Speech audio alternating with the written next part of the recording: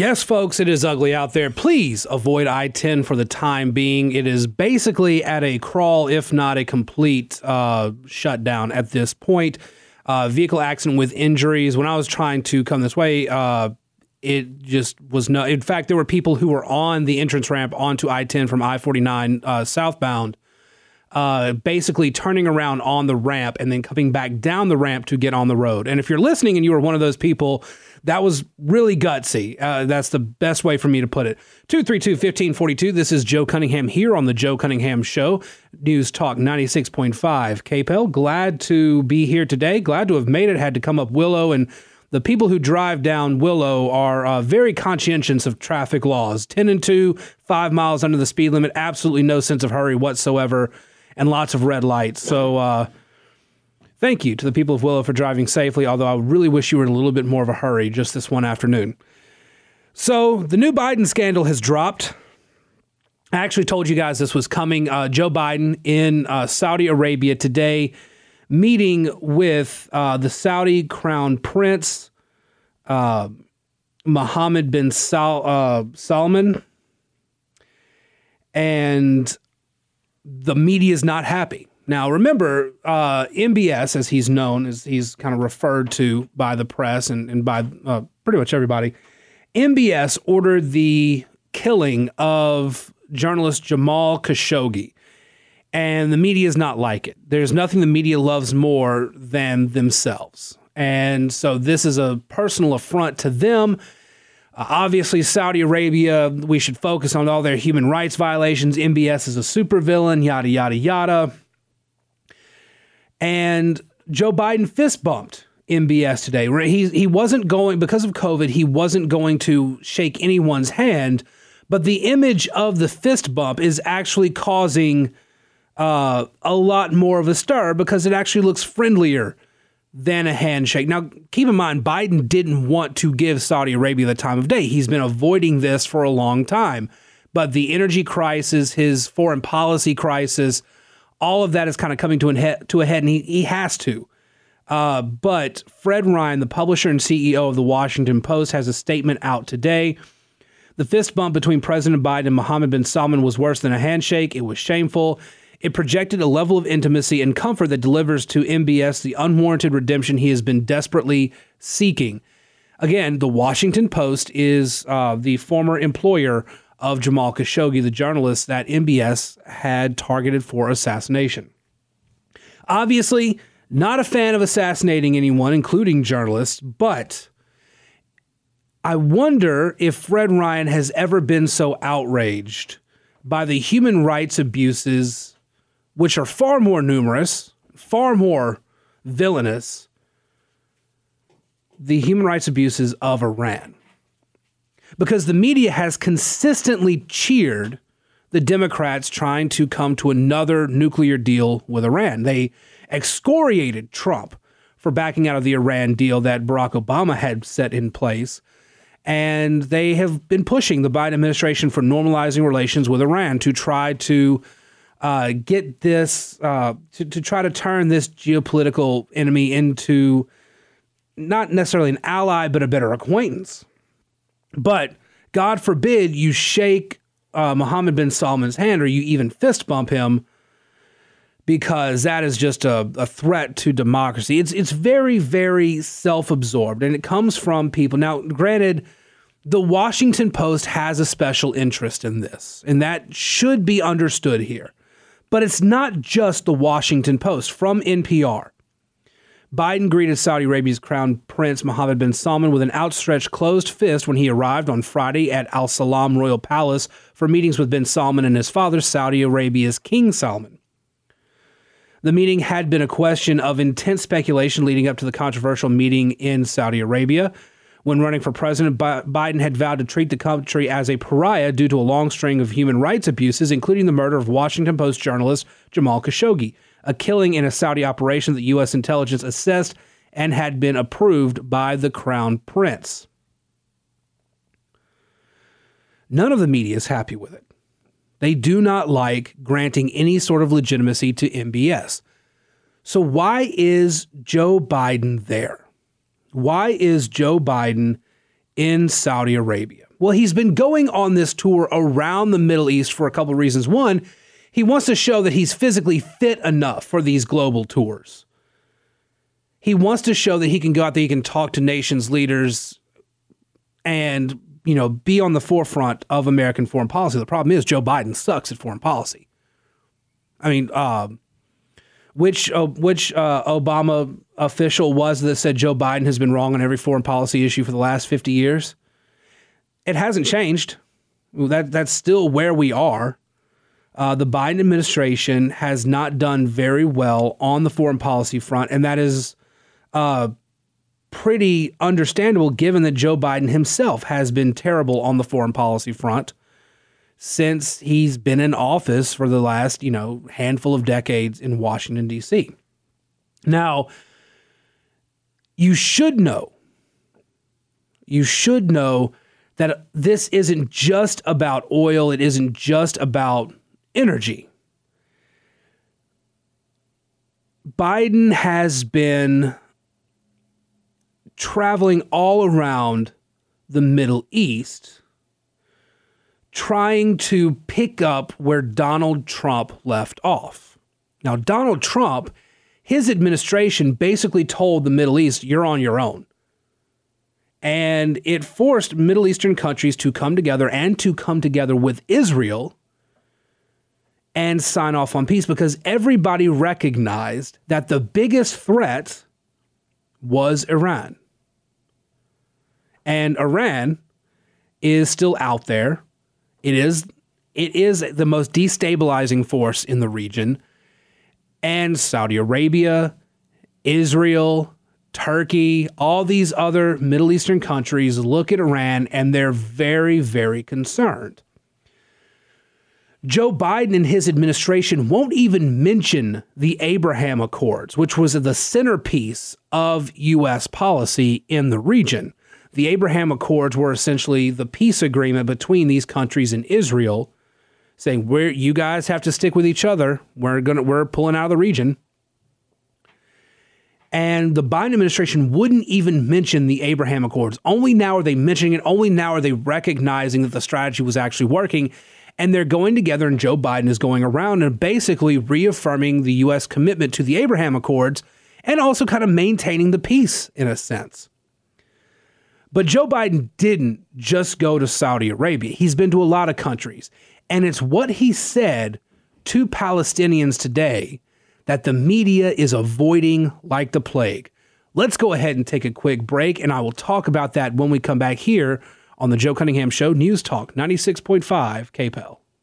Welcome back to the Joe Cunningham Show here on News Talk 96.5 KPEL. You can check out the show notes on kpel965.com. I have links to everything that I've been talking about so far, including a screenshot of the statement I shared in the last segment from the publisher of the Washington Post, just outraged that Joe Biden would dare to fist bump Mohammed bin Salman, the Crown Prince of Saudi Arabia. But it is not just the fist bump that we should be focusing on right now. In a speech today that the media is not picking up on at all, they are focusing on everything but one particular quote. Here's the quote. My background and the background of my family is Irish American, and we have a long history of, and that us in the quote, by the way, not fundamentally unlike the Palestinian people with Great Britain and their attitude over the years for 400 years, Biden said. So Joe Biden managed to smear two of our allies in a single quote while conflating the conflict between Israel and the Palestinian Authority to the British and Irish Catholics. From Philip Klein, the editor at National Review, in the framework that Biden has set up here, Israel is presumably the colonial power that is oppressing other people out of sheer religious bigotry. This is absolutely disgusting. There has been a Jewish presence in Israel for thousands of years. Modern Israel serves as a crucial ally for the United States and as a safe haven the most persecuted religious group in world history. To indulge his stupid analogy a bit further, Irish Catholics seeking independent control over their homeland did not fight toward the goal of conquering England and driving the British from their own homeland and denying its right to exist altogether. Yet for decades, Arabs have sought to drive Jews out of the region through war and terrorist attacks. If the British lost control of Ireland, they still had England.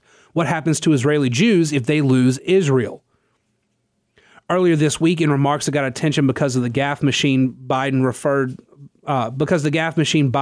to the honor of the Holocaust, he also said, "Wherever we find it in the world, we make real on the promise of never again by taking it on." After today's insult, his words ring especially hollow. Philip Klein's right. This is a stupid analogy for multiple reasons, but the Democratic Party has a real anti-Jewish problem. They do not like the existence of Israel. They think that Israel is a colonial Western power just as guilty of atrocities as the British, as Americans, and they don't think Israel has a right to exist, despite the fact that Israeli Jews have a time-honored claim to the land.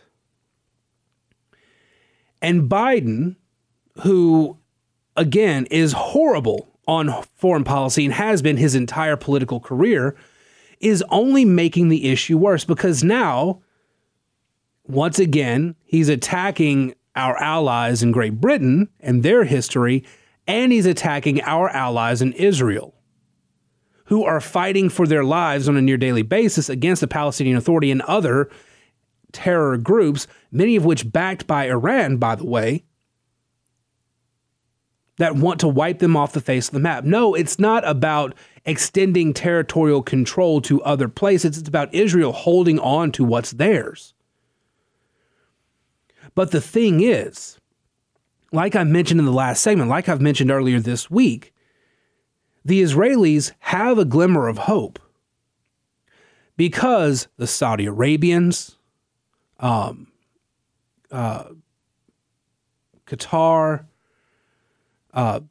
Egypt, several other Arab nations in the Middle East and without are coming to the table and having conversations with the Israelis because they understand the influence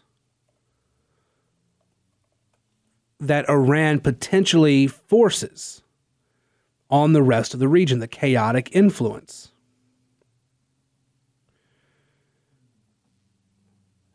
Somalia, by the way, is now considering formal ties with Israel. So we're extending beyond the Middle East to looking at Egypt, looking at Somalia.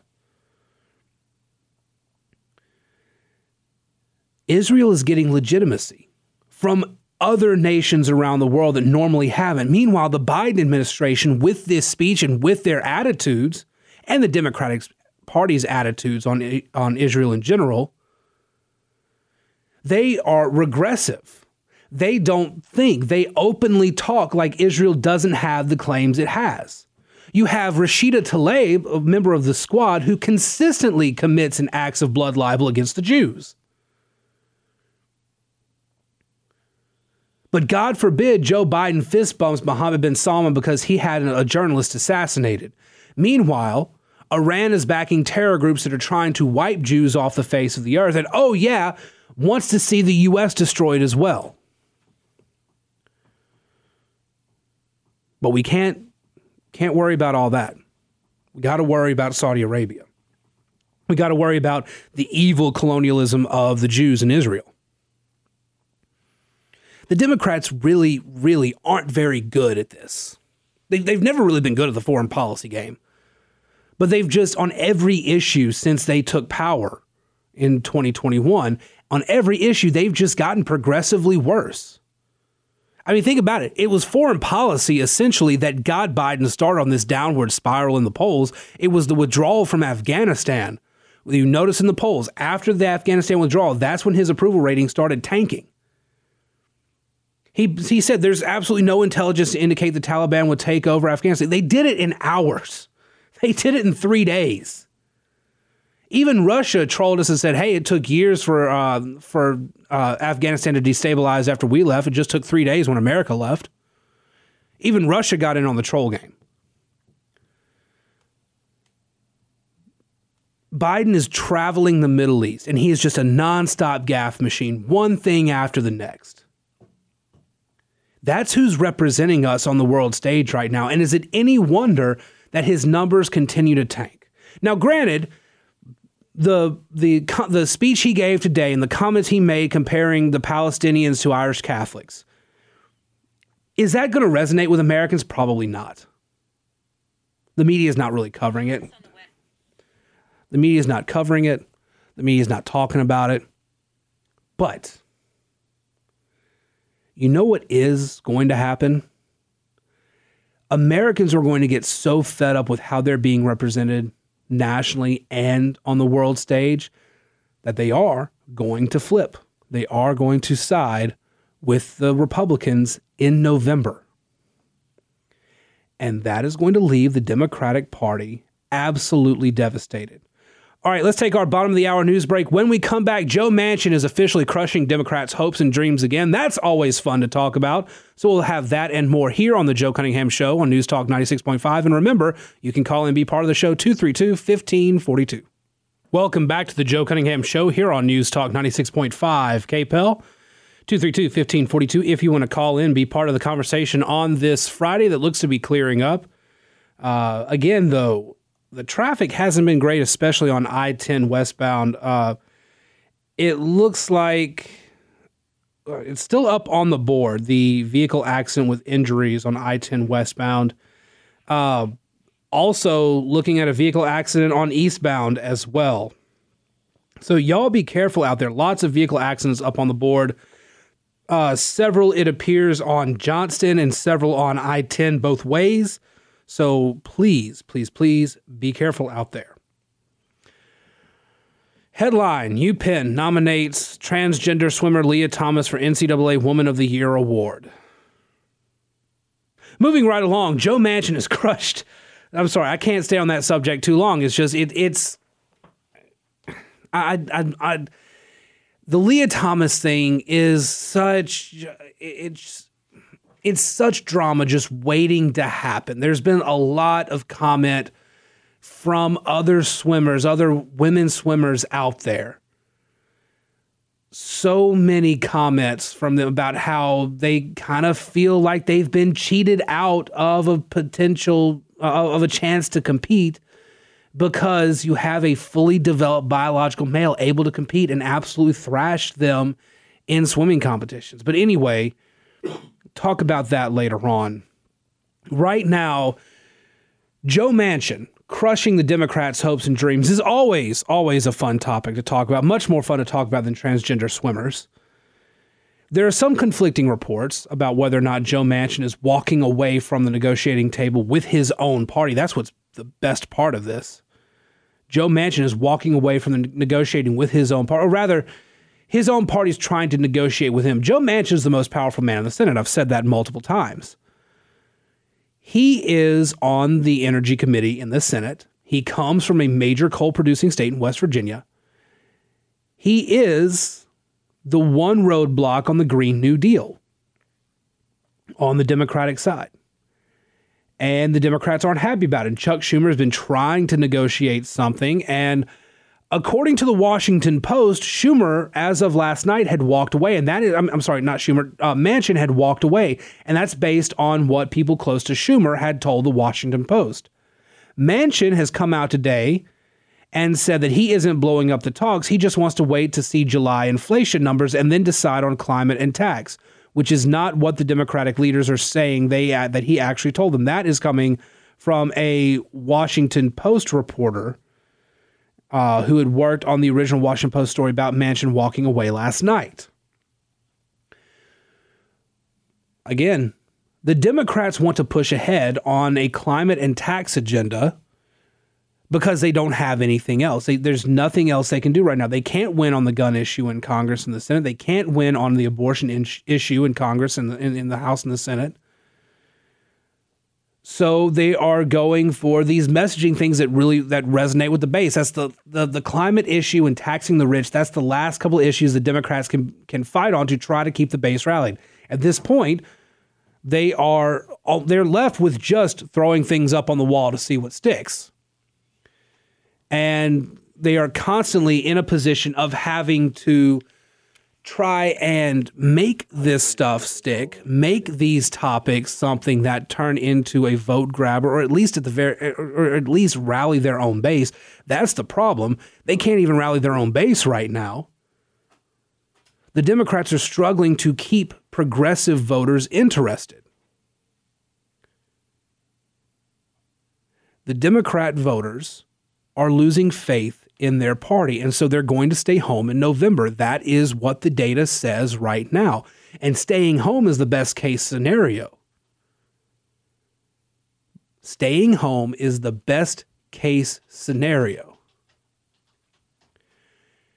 Because if they switch to the Republican side, it's not just Republicans winning a 5-10 seat majority in Congress. It's the Republicans winning 30 or more seats in the House and taking the Senate. The Senate is still very much up in the air right now. But if even the base doesn't go out to vote, then Democrats have a major problem. 232-1542 if you want to call and be part of the conversation. Joining us on the line, we've got Chad. Chad, thanks for calling the show. How are you today? Hey, good afternoon. Good afternoon, Mr. Joe. Thanks for the call. Yeah, what you got? Listen, Joe, great show as always. And listen, no disrespect, but Joe Manchin is not to be trusted. Oh, I agree. I absolutely agree. Snake. Yeah. This is the guy behind the Toomey Manchin bill that was a disaster years ago. I mean, we're talking about somebody who is a lifelong Democrat, and then there's been joking about, That's the right. Democrats are going to push him to the Republican Party. He's not going to switch to the Republican Party. He's a dyed in the wool. Absolutely not. And as conservatives, we don't want him near. We don't want his help. No, we have Susan Collins. Why would we need Joe Manchin? That's just his first. Yeah. Yeah, I absolutely agree with you. I just find it really funny that the Democrats can't even get through their own party, much less get any Republicans on board with the agenda. Because other Democrats are not to be trusted, and they're all afraid of Nancy Pelosi. They are. Absolutely are. You know, I've joked. I said earlier, Joe Manchin's the most powerful man in the Senate. Here's the order. It's Joe Manchin. In terms of what the Democrats can actually do, what actually can come to the floor right now, Joe Manchin is the guy they have to go through. It's Joe Manchin, then Mitch McConnell, and then Nancy Pelosi, who's not even in the Senate, has more power in the Senate than Chuck Schumer. That's how bad the leadership is in the Democratic Party. That's a joke. Oh yeah. Yeah, I'm no fan of McConnell. I've said it before. He's, as far as I'm concerned, he's weak. He's soft. He's got to go. Yeah, you're absolutely right. We need fresh blood on the Republican, on the conservative. I'm not even going to say Republican because I'm not a Republican, but on the conservative side, we need stronger blood. I'm a conservative as well. Yeah, we need stronger blood on the conservative side. That's why Mitch McConnell. I think it's time to hang up the boots. Kevin McCarthy, absolutely need to get rid of McCarthy. But on the Democratic side. On the Democratic side, Manchin, he's weak. Manchin is holding all the cards, and it's just funny to watch the Democrats collapse on their own side. Right. And just like here down in Louisiana, we need better leadership too. Absolutely. Let's face, Blaine Page has got to go. Yeah. John Paul has got to go. Mike Huval has got to go. John Bel Edwards has got to go. Billy Nungas has got to go. You're absolutely right. Chad, thank you very much for the call. You're absolutely right. We need stronger blood across the board, Democrat and Republican. The Democrat, I'll say this as you know, opposed to the Democrat agenda as I am, I do feel bad, particularly here in the state. But just the Democrats in general, the Democrats need stronger leadership too. They need to find people who can actually go out there and intelligently fight for their position, because there are Democrats. I know that in the polarized world that we live in, it's not something that we admit to. there are people on the left who can actually present intelligent arguments to their own side. Those people don't find themselves in power in the Democratic Party, much like the best thinkers and the best policymakers on the conservative side don't wind up in office either, because everybody knows that going into office is a terrible decision if you're a normal, sane human being. But everybody needs better leadership. And the problem is the power structures are written in a way that the people who have been in power get to keep their power. Y'all don't need me to go on my crusade against Kevin McCarthy again, but by God, the man is building up his power base, not just in D.C., but back in California. There are good conservatives in California, and he is getting rid of them in order to try to build up his own support in the state party there. Kevin McCarthy, Mitch McConnell, although I do give Mitch McConnell credit. The judicial branch being a strong conservative branch right now is thanks in large part to his handling of the Senate for the last several years. McConnell does give credit there, but McConnell is no friend to the conservative cause. He is more interested in power and influence. McCarthy damn sure is. But look at the other side. Nancy Pelosi was going to retire, decided at the last minute she is going to run for re-election. She is their biggest fundraiser.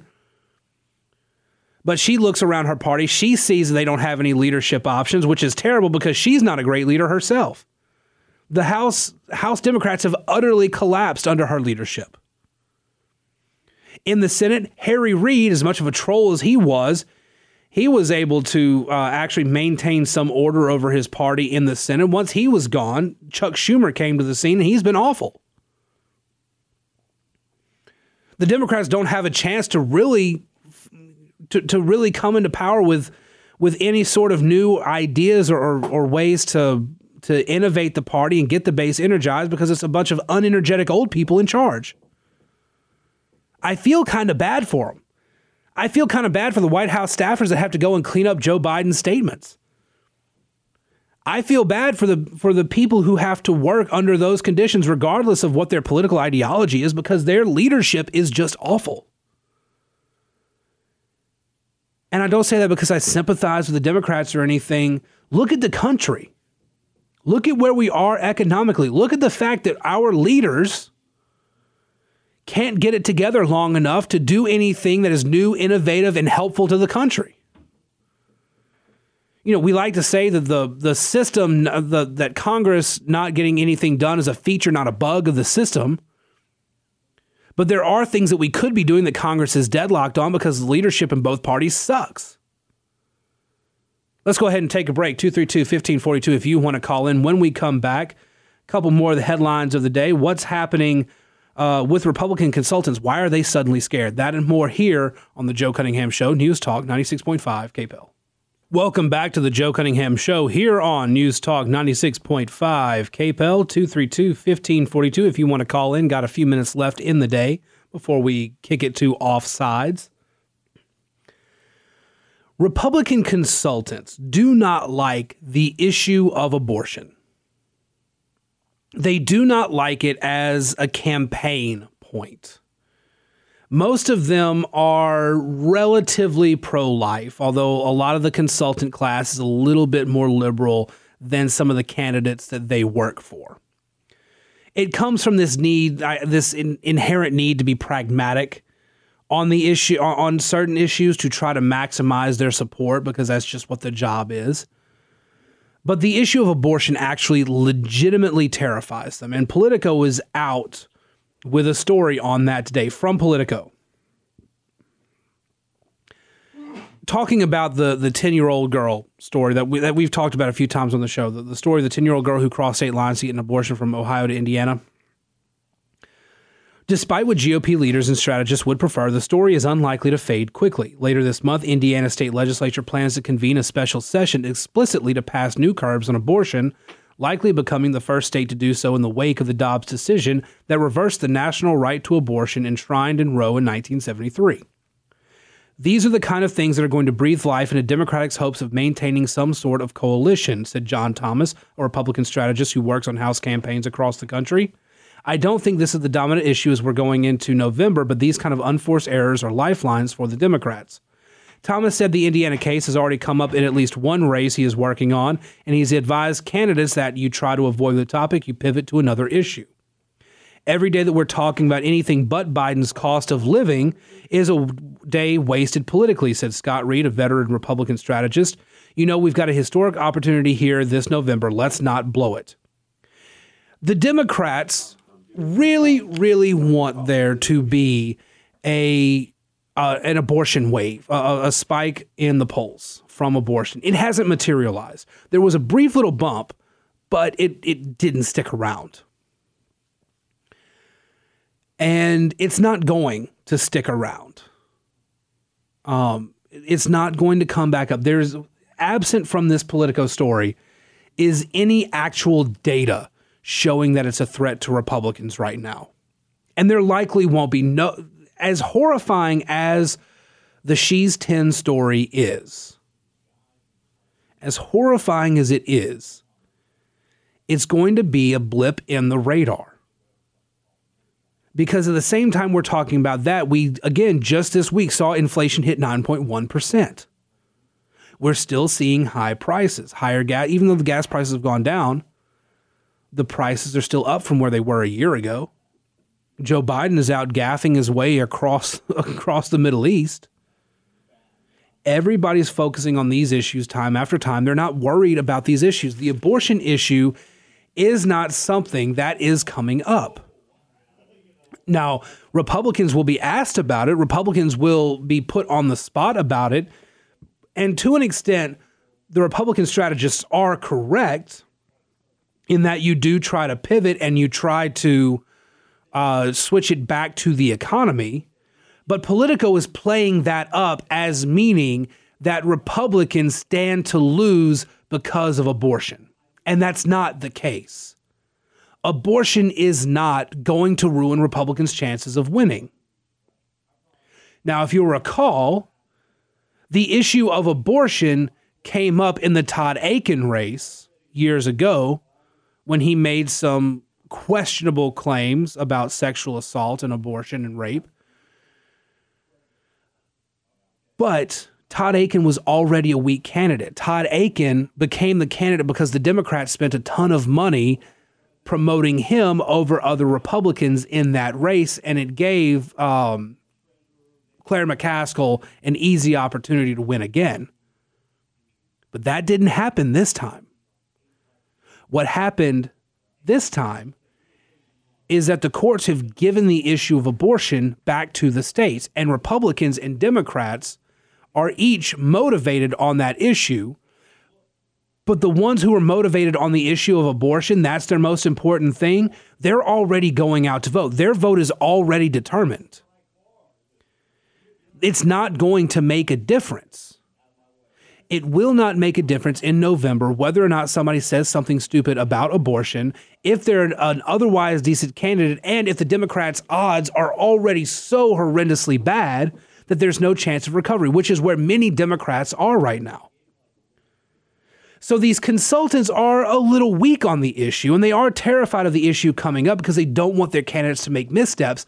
But Politico is playing this story up so much because they want Republicans scared. They want Republicans backing away from the issue.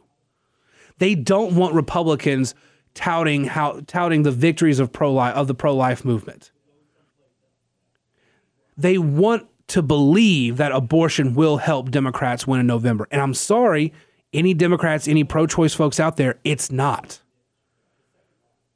The issue of abortion is not going to give you a big bounce back in the polls because everything else going on in the world is so much worse and so much more important and so much more local to the people who are really considering voting in November. The folks who sit around the kitchen table looking at their bills, the folks who sit around the kitchen table wondering, if they've got enough money to make it to the end of the month. The people who are wondering if they really should go on a vacation or do any extra traveling or anything like that because of the money and economic issues. That's going to do it for today. Have a good weekend, y'all. But don't leave just yet because Offsides is coming up. I'll be joining Shannon there here on News Talk KPL 96.5. In the meantime, follow me on Twitter at Joe P. Cunningham, Facebook.com/Joe Cunningham Show. And as always, check out the podcast version of the show later today on Spotify, Apple, wherever you get your podcasts. You guys have a great weekend. Talk to you again soon.